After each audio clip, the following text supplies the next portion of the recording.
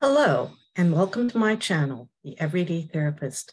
I'm Dr. Deb, and on this channel, we will be talking about everything psychological from both a research perspective and a clinical perspective, because I have experience in both areas.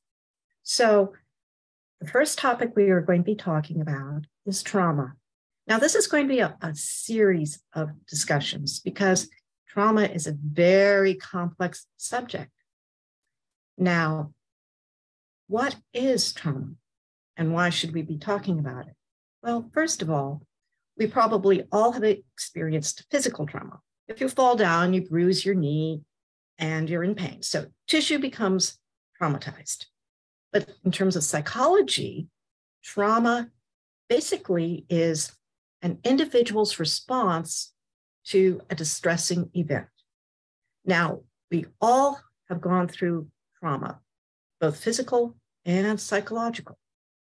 But the question is, why should we be talking about it? Because, as I said, we've all been through it. So let me explain briefly, because I want to keep things brief on this channel, why we need to talk about trauma. Now, I'm going to bring up some research studies that address why we should talk about it. Actually, I'm going to bring up one, and I will link the study down in the comments so you can see it too. Let me share my screen with you.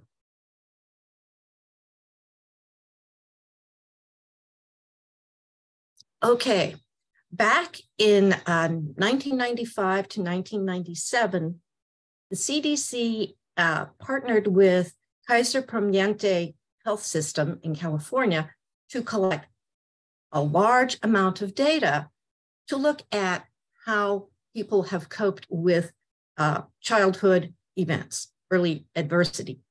Now, this is called the ACE study, which is the Adverse Childhood Experiences Study. And there were over 17,000 participants in this study. So this was a really large study. And what they found is that early adversity has, as you can see, lasting impacts, including traumatic brain injury, depression, suicide, anxiety, PTSD, risky behaviors, STDs, and some very strong physical health things, such as cancer and bad life outcomes. Now, what they also found was that there was a correlation with regard to how many events a person had experienced. So I will bring up the form. It's called, and you can fill it out yourself. It's Finding Your ACE Score. And the types of topics it covers is, what happened in your first 18 years of life? Did a parent or other person in the household often swear at you or made you feel physically unsafe? Did you see distressing situations in your household? Did your parents divorce? Was there drug and alcohol in the family? So all of these items, for each one, a person would enter a 1 and then total up the number of items. What the researchers found out was that 12.5% of the study participants had 4 or more adverse situations when they were growing up.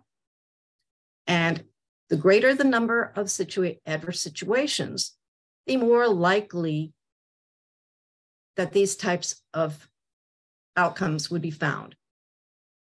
So one conclusion is that we should address these types of adverse events in order to help people become healthier just in general. So that is one reason for talking about trauma and seeing its effects on people. And in the future, we will be looking at what happens with different kinds of trauma, complex trauma, acute trauma, long-term trauma. All of these different kinds of trauma have different kinds of effects on the person. So for our next episode, we will be looking at how trauma develops in an individual. We will be talking about fear response and how it is associated with trauma. But before we go, I would like to give you all a little exercise to do. Now, one aspect of trauma is becoming anxious in similar situations. And when a person is anxious, the body goes into overdrive. One starts to breathe more quickly, the heart begins to beat faster, and the person can begin to shake. What a person can do to alleviate such anxiety is to control one's breathing. The easiest way to do that is to breathe in for a count of 6, exhale for a count of 6, and keep doing that repeatedly. And what that will do, you can control your breathing, and controlling your breathing will slow down the heart rate. And as you slow down the heart rate, the anxiety becomes less overwhelming. And so all you have to do is go 1, 2, 3, 4, 5, 6. 1, 2, 3, 4, 5, 6, and continue to do it. And over a couple of minutes, you will feel a lot better. Now, this technique also works if you're with someone who is having an anxiety attack as well. Best way to do it is to say to the person, would you like me to help you calm down? And most people are likely to say yes. Then you ask permission to take hold of their hands and say, may I hold your hands? And I want you to look at me and breathe with me. And then what you do is you do the 6 counts in, 6 counts out. And the individual with whom you're working will then behave congruently with your breathing and will start to calm down. This technique is very, very powerful. And I suggest that you try it out if you find yourself in that sort of situation.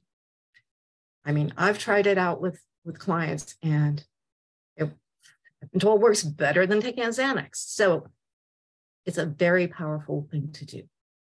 So that's all for this little bit of information. And if you found this interesting and useful, please hit the subscribe button and give me a thumbs up. So thank you very much, and I'll see you the next time around.